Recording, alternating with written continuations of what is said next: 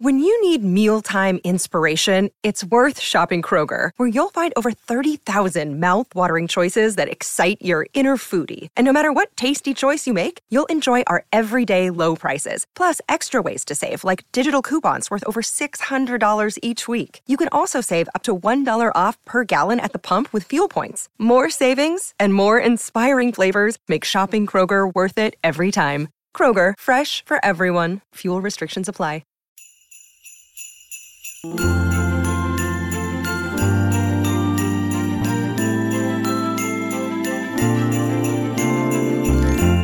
The Amelia Project Audio Advent Calendar. Door 14.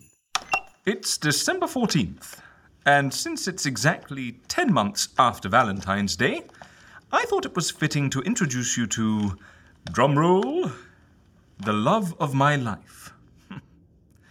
My beauty, my darling, my trusted companion, my best friend and most prized possession, the answering machine. Now, this wonderful thing is a miracle of modern technology. As you can see, it looks exactly like an old-fashioned answering machine, which is because it is old. It has very few buttons, which is exactly to my liking. If you ask me, anything with more than 2 buttons should be a shirt. Yes, it has an easy-to-use manual, printed and laminated sometime in the 70s, and it has good old-fashioned tapes on which the messages are recorded. Oh, look, the light is blinking. That means someone has left a message. Let's listen. Hello? Hello? Oh, it's a voice message. There's no point in shouting into the void. Hi, I might have made a big mistake this morning, or I think it was this morning. I don't know, it's very blurry. It involves a time machine and these gangsters and these dead pets. The next thing you know, I've got animal bones in my backyard that shouldn't have been there and weren't there this morning, but all I can tell you is that the guards are now after me and I need to get out of here and I haven't got much time and I just need to start afresh and I want to go back to things the way they were and normal and not be wanted on a wanted list anymore and not be responsible for a criminal master case. I need to start a new life.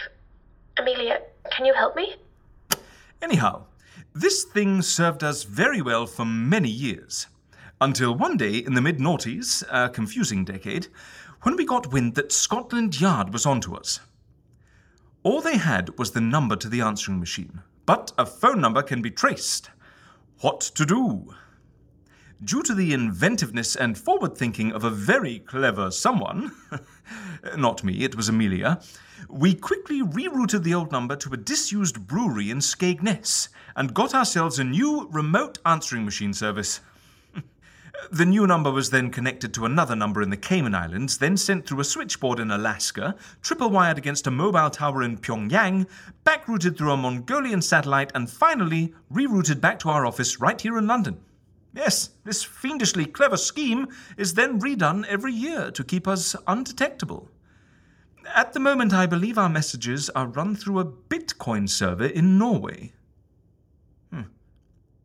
All of this was Amelia's brilliant idea, and I'm very proud to say, partially programmed by my very clever niece Lorraine.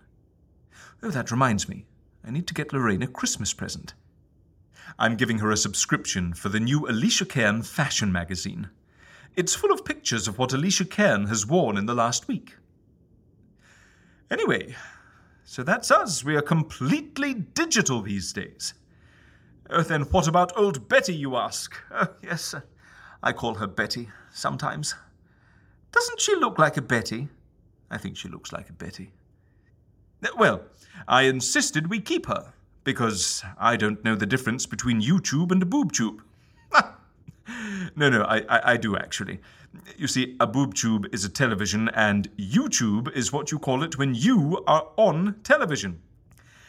Yes, well, to cut a long story short, Amelia agreed to let incoming messages land on the old machine, so that I still know what I'm doing. I love you, Betty.